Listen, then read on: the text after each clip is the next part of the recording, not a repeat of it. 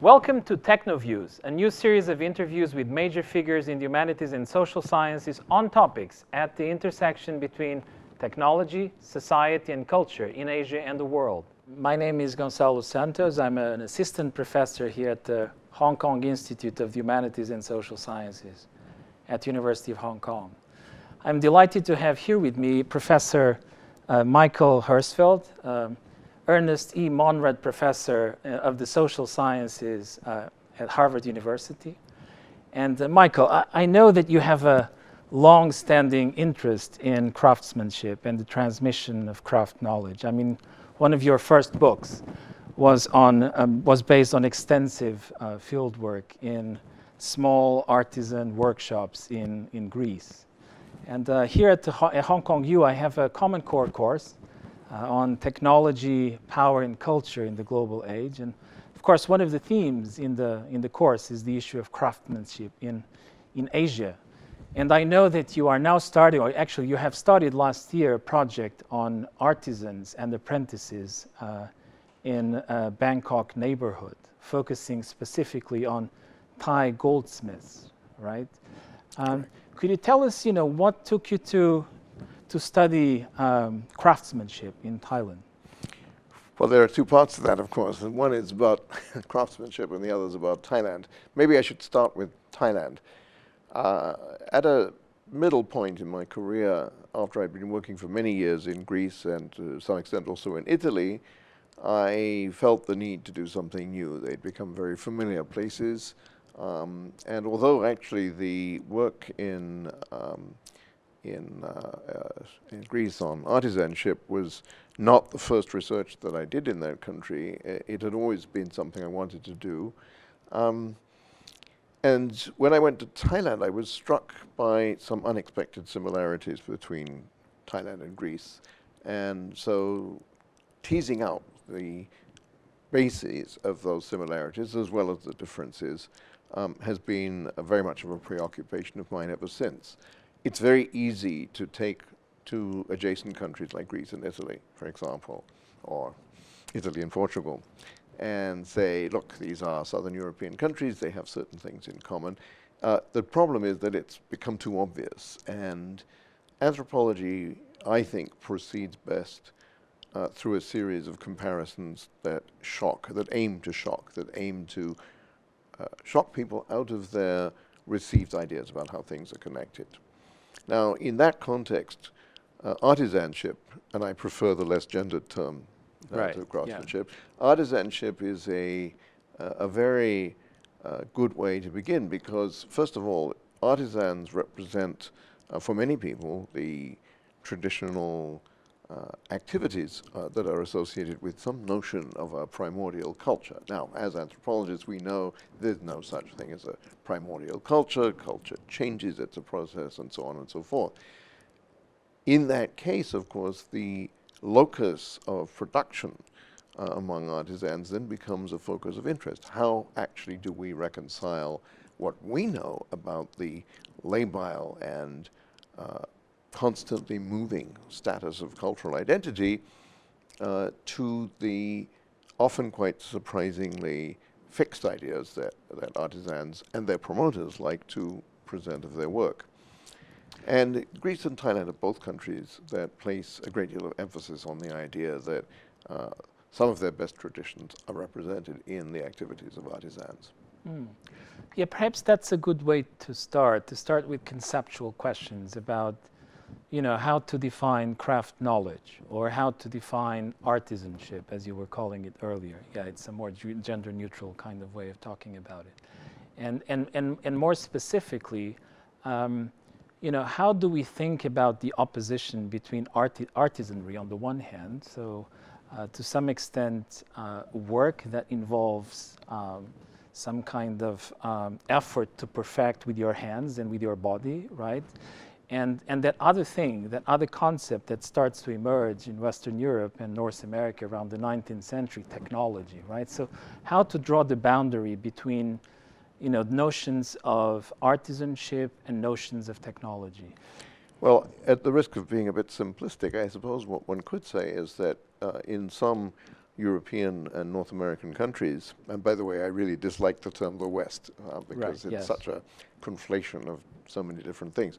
But in some Western European and North American countries, one could argue that in the 19th century, there was a great burgeoning of the distinction between craft and art, and that as these countries became more fixated on the benefits that seemed to accrue to them from advancing technology, the high society position of art began to be replaced by the equally high evaluation by the wealthy members of society of technology. And we see this reflected in education. In the 19th century, a humanities curriculum was very prestigious. If you look now at how professors are paid, for example, in most American universities, you'll discover that the scientists are receiving much higher salaries than the people who are classified as humanists, and we social scientists find ourselves somewhere in the middle. This hierarchy of knowledge, which in my view has very little to do with the actual value of the knowledge in question, reflects the preoccupations of the dominant classes in the social structure of these countries. And did you find similar tensions in in Thai society and culture? Indeed. Thai society, in a way, reflects very much the influence of the former colonial powers, particularly British and French, and more recently American. And what this means is that there's a constant reaching for what, in that 2004 book about Greece, I called the global hierarchy of value. There's an attempt to climb up it. One of the similarities that Greece and Thailand display is a condition of being very beholden to the colonial powers for their independence as countries without ever once admitting that they were in any sense colonial subjects. And this is the phenomenon that I call crypto-colonialism. There are, of course, many other countries that can be so described, but I think it's very interesting to look at craft in that particular context because in many ways craft is what attracts people to the picturesque, right? Tourists, for example, will go and look at how artisans make beautiful objects that are somehow representative of some bedrock tradition of those countries. And in a strange way, what is seen as glorifying the historically deep traditions of those countries also becomes a basis for condescension. These other countries, the colonial countries, are now boasting a very high level of proficiency in technology. I think the balance between Western Europe and East Asia is very definitely shifting now, but up till recently it was those so-called Western countries that were the technological leaders, and therefore they were in a position to advance an argument, implicit or not, sometimes even quite explicit, to the effect that they were in a position to judge, and therefore, yes, it was very nice that these countries had all these wonderful arts and crafts. That made them worthy objects of the rather voyeuristic gaze of tourism, and it was a very good reason to encourage them in that direction, and actually in some cases to discourage, through various structural means, the development of technological prowess.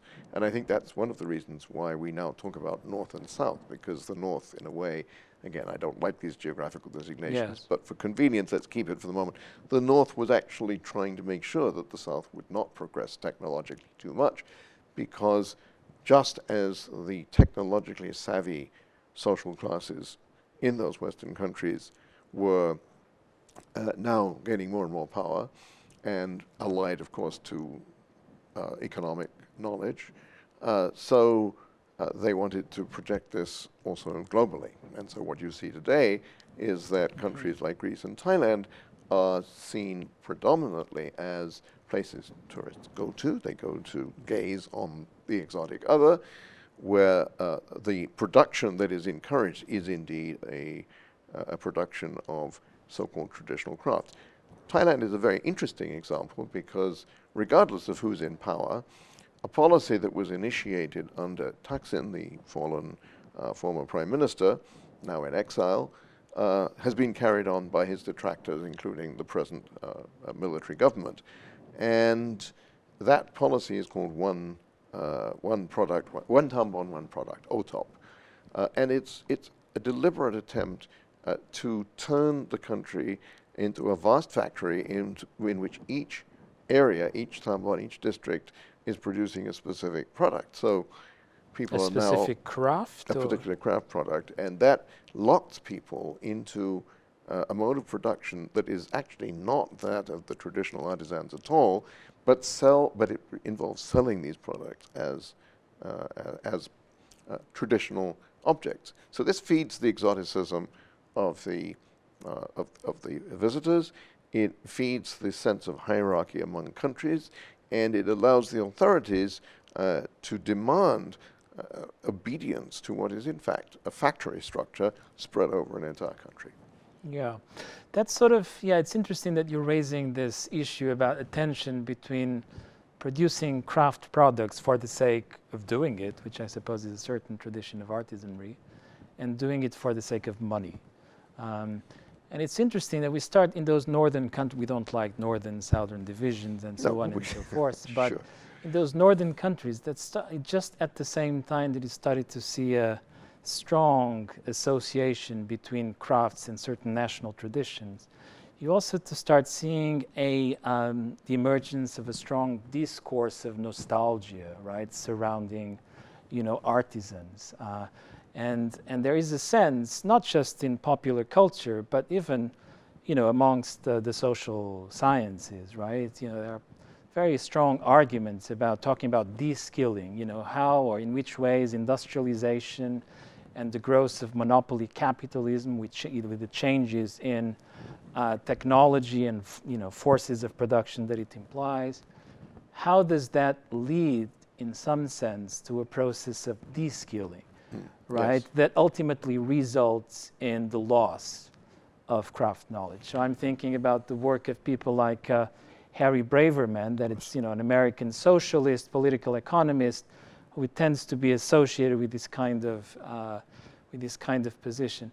And I'm kind of wondering, looking at the situation in Thailand and also at your previous experience in Greece, what's your position regarding these theses of de-skilling? I mean, the defenders of the new technology always argue that it will create new jobs and therefore it's not actually creating unemployment. That would be true if the kinds of people who had been trained to do the old kind of jobs could actually that easily be moved into new sorts of skills. In theory, that ought to be possible. Let's not forget that technique, technology, and art in ancient Greek were all based on the root techne. Techne in modern Greek, it's still actually an actively used word, and in modern Greek it still also covers a similarly wide range of ideas. So this categorical distinction among these three areas is not in itself a necessity, but the act of de-skilling is in fact an act of class warfare. I tend to agree with Harry Braverman, and I think that his argument resonates very well with what we see as the production of precarity under neoliberal economic regimes today. Add to those neoliberal economic regimes the concept of audit culture put forward initially by Marilyn Strathern, of course a very distinguished anthropologist from Britain, and we see that increasingly there is now a system driven not even so much anymore by nation-state governments as it is by multinational companies and other kinds of organizations, in which more and more people are made to feel more and more uncertain about the future and therefore more and more dependent on a system that devalues the skills they once had. So I think Braverman had identified a very important part of this process at a very early stage in its development. We now live at a point of real crisis. As you know, in Southern Europe in particular, but also in many other parts of the world, not only are we seeing waves of refugees from other places, we're also seeing increasing precariousness in the livelihoods of virtually everyone, including ourselves as academics. The move from tenured positions to more and more, or higher and higher proportions of contract positions shows you that academics too now are being considered as workers whose product is not only being devalued, they're also being de-skilled in the sense that as students are given in some ways less and less training, we have to develop simpler and simpler ways of working with them ourselves. I think too much emphasis is often placed on the distinction between manual labor and mental labor or intellectual labor. And this is a product of something that lies way back behind all of the developments we've just been talking about, but I think is also part of that same history, namely the Cartesian view that there is a radical separation between mind and body, between the material and the symbolic. That also mapped very well onto the colonial project, because the colonizers simply treated the people they colonized as ethnographic material, if you will, as inert object. People may be, but not people capable of ratiocination. They were pure rationality. As Paul Rabinow has pointed out, this is also reflected in colonial town planning, for example. So what we're talking about here is one piece of a very large process that is taking place globally. It's the negative side of whatever it is we mean by globalization. And in that process, the danger to artisans is not so much that they will lose their skills as that their skills will be devalued, and they may indeed be forced then to go and work in factories at jobs that require far less specialized skills and which therefore will not reward them with comparable wages.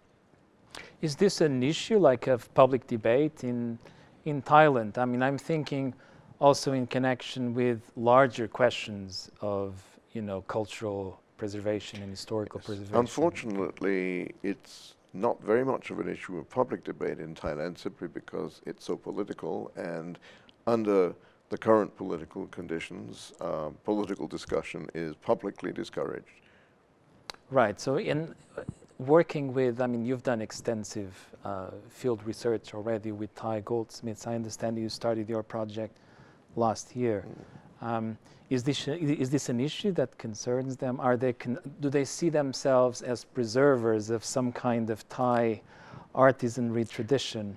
I don't think that the goldsmiths I work with are very conscious of that. Of course, there are people, especially in the museum world, and also in the tourism promotion world, and of course in the OTOP organization as well. There are bureaucrats in particular who believe that, yes, this is the case, that Thailand has a very special place and should promote this kind of production. But public discussion aside, I don't think that these artisans are really focused on very much more than doing the best work they can and trying to earn a decent living. They get monthly wages, most of them. Some are paid by piecework. But in each case, it's a relatively secure livelihood for somebody who, as a young man or woman, might otherwise not have been able to earn very much money at all. It requires quite a lot of skill. But whether it requires creativity, whether it requires artistic invention, will depend very much on the kind of goldsmith we're talking about.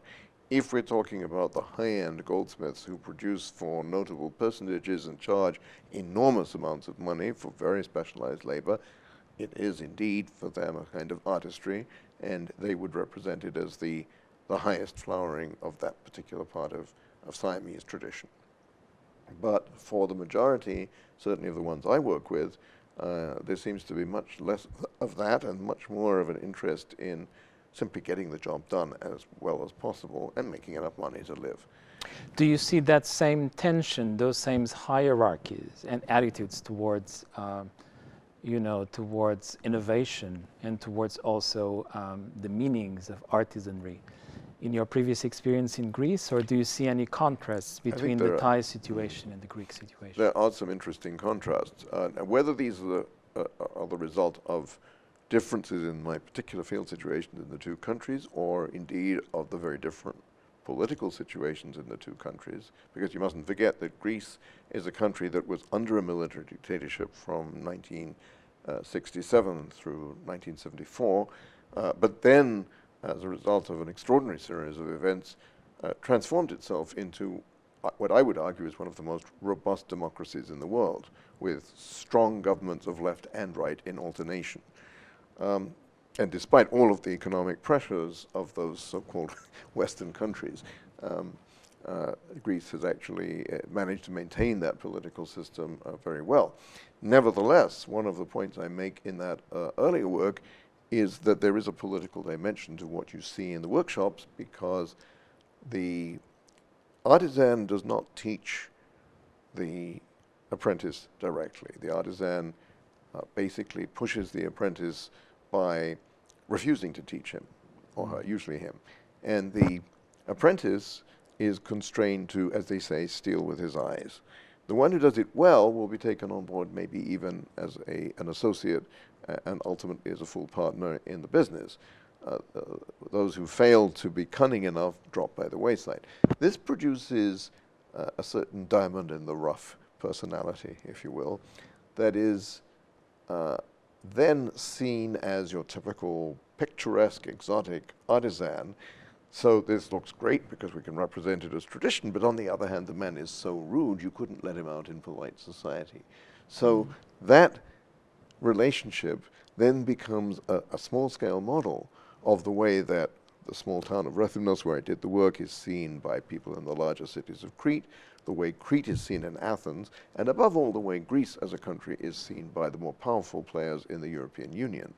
So there's a strongly political dimension to the work in that you see in microcosm a dynamic that is reproduced at many different levels of that scalar relationship.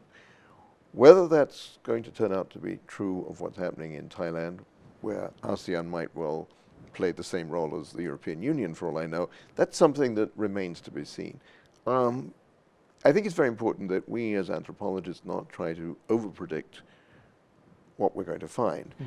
One of the great disagreements that we have with our colleagues in the other social sciences, and here I appeal to my identity as a professor of the social sciences, so I'm supposed to have some sort of competence across the board. Obviously, I know more about our particular discipline than about the others, but I think it's fair to say that there is a significant difference in that we do not start with a hypothesis that we end up then feeling constrained to prove or disprove. What we are interested in is coming up with a deep understanding of how things work. If I therefore see in these workshops that these Thai artisans are indeed in some way reproducing aspects of the hierarchical relationships that are so characteristic of current Thai politics, then that's what I will say. But I have to find that out first. Now, there are a few indications. For example, in Crete, you have a system of clans, very much like what you see in China. Yeah. People tied to each other by kinship relations in the male line. And almost never does an artisan hire an apprentice, take on an apprentice who is his patrikin.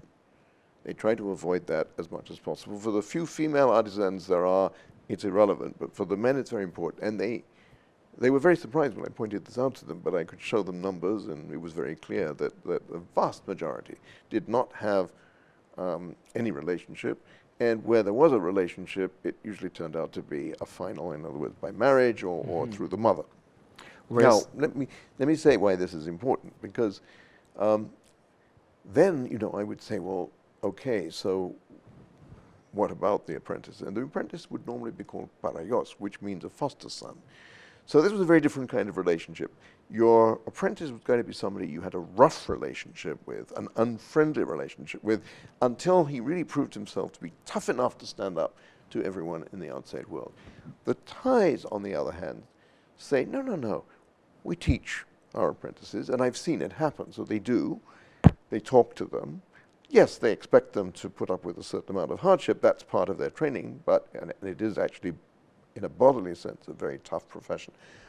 But what was interesting is that they kept referring to themselves as being related to each other, as having a kinship relationship with each other. When I asked more specifically how they were related, they would often say, oh, he is a friend of mine. He was a friend of my father, or he was sent by a friend of my father. So the relationship actually wasn't literally one of kinship, but it was one that demanded trust. Now, the last thing you will find in those Greek workshops is trust, until they actually become partners. Apprentice to master and master to apprentice, that's not a trusting relationship. That's a relationship of open hostility.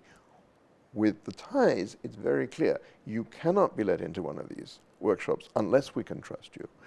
And when we are willing to trust you, then we know that, for example, we're not supposed to look too closely. We just have to assume that you are not going to be filching little bits of gold or even gold dust, of which there's an enormous amount flying around in these workshops.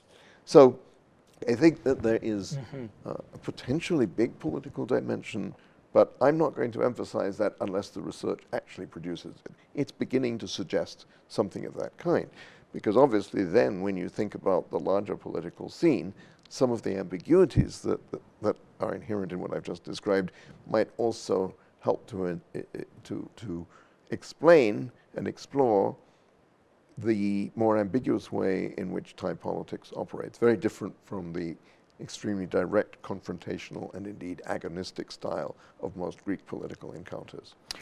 One final question. I mean, I know you have a long history of engaging with engaged anthropology. I mean, you are a very committed and engaged anthropology. You clearly think that anthropology is not just an ivory tower kind of discipline. Not only that, and also it sits uncomfortably with other social sciences. Perhaps it is closer to an art in many ways than it is to a science. But I wonder whether you see, where is the engaged side of you in your research on artisanry? Well, let me first take issue with your saying that it's more of an art than a science. To my mind, a science is a form of knowledge that produces that knowledge in a way that accurately reflects the reality we've encountered. So actually, there's a lot of pseudoscience coming out of many of the social sciences. I mean, when some economists tell you that they're not interested in people, they're only interested in model building, especially when the models fail, you want to ask them, why do they think that they're doing not just social science, but any kind of science at all? And it seems to me that it is much more unscientific to try to come up with a number-crunching solution to a problem that actually is about inchoateness and ambiguity, which are very much parts of social life. And any attempt to deny that is itself thoroughly and fundamentally unscientific. So I would defend a purer notion of science than the popular one in that sense. Now, having said that, engaged anthropology. To my mind, there's a big difference between applied anthropology and engaged anthropology. In applied anthropology, you get a contract from a government or a bank and you go and sort out a problem.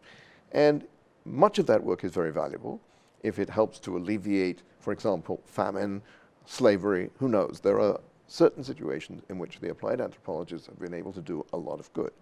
But they are still employees of institutions that do not have any independence, particularly if they're working for governments.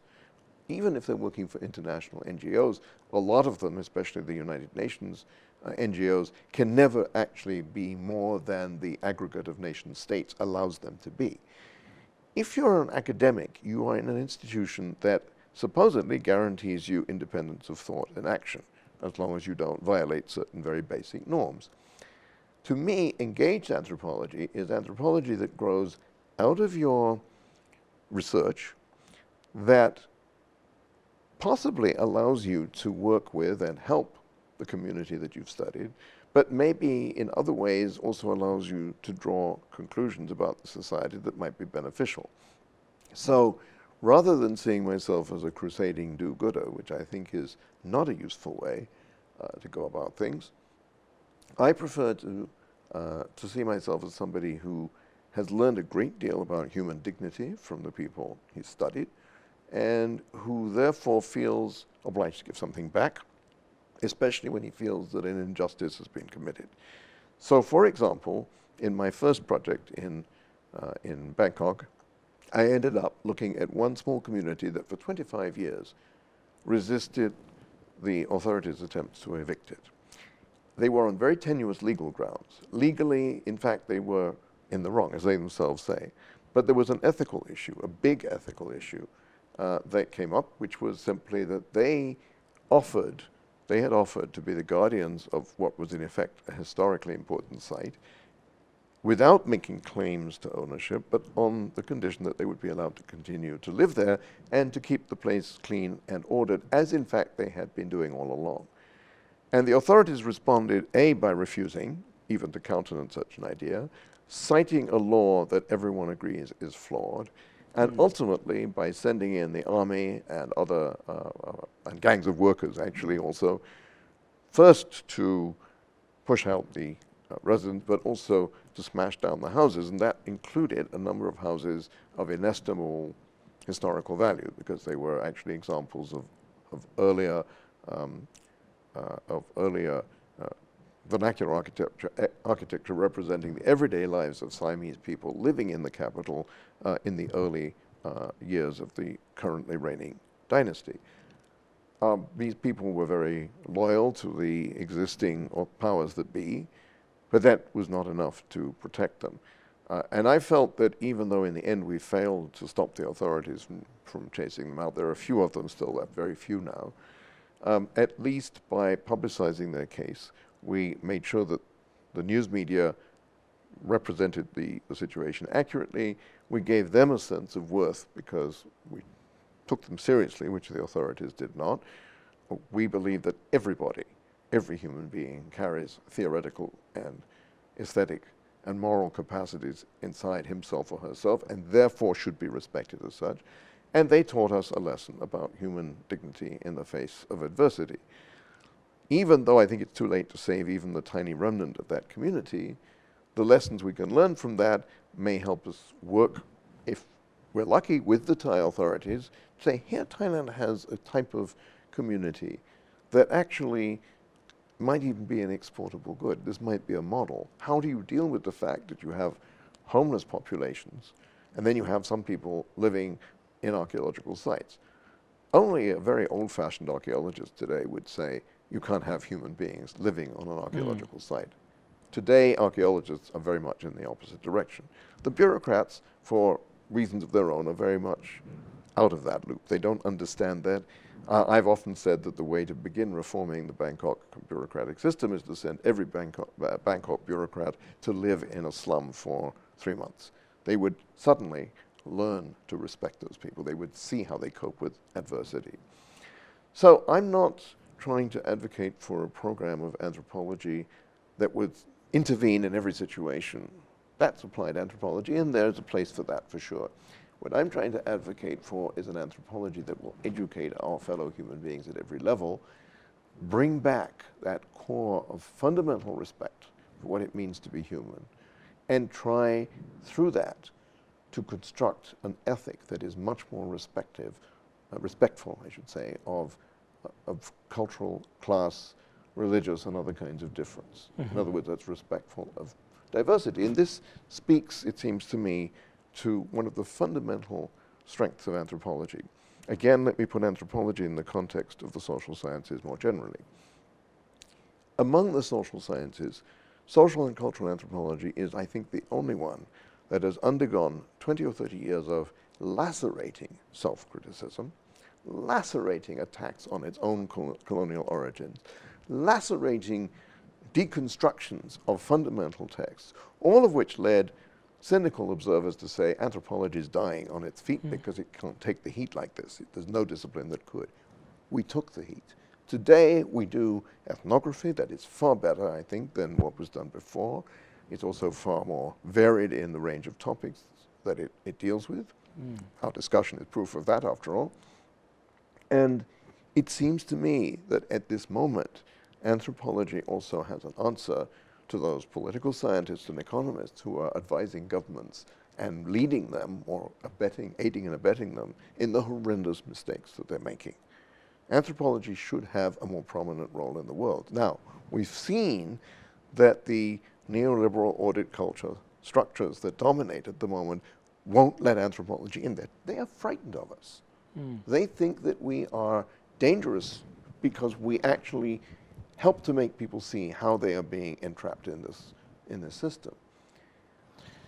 I want to think that we really are dangerous in that way. I think we have an incredibly important task. But the hard part is to show people how that springs from our focus on very often very ordinary things. I mean, working with a carpenter or an iron worker or a goldsmith, you come to admire the skill, you come to admire the hard work. But the other thing that you come to see is that the training of the body in these artisanal skills is also part of a system that locks people into certain class positions.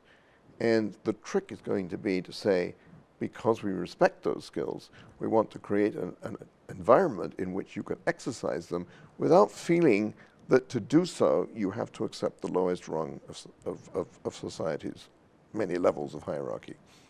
So engaged anthropology, for me, is an anthropology that takes a full part in a discussion of where we're going.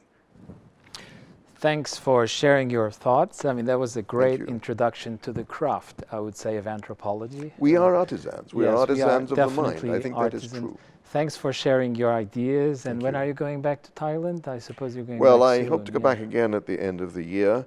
I usually have done long periods of field work, but with these artisans, I don't want to become a nuisance. There's also a question of consideration for them. And it's quite convenient for me to go for short periods. Over time, I get to know them. They appreciate the fact that I'm a friend who comes back but isn't hanging around all the time. And I've just received permission from the Thai authorities to do research on this for another couple of years. And I'm very grateful for that, because it does mean then that I will hopefully be able to develop a kind of intimacy with them that will allow me to understand these larger dynamics. Thank you, Michael. That was the perfect way of closing this interview. Thanks for watching. My name is Gonçalo Santos at the University of Hong Kong. You just watched the first episode of TechnoViews, a new online platform broadcasting interviews with major scholars on topics at the intersection between technology, society, and culture in Asia and the world. See you next time.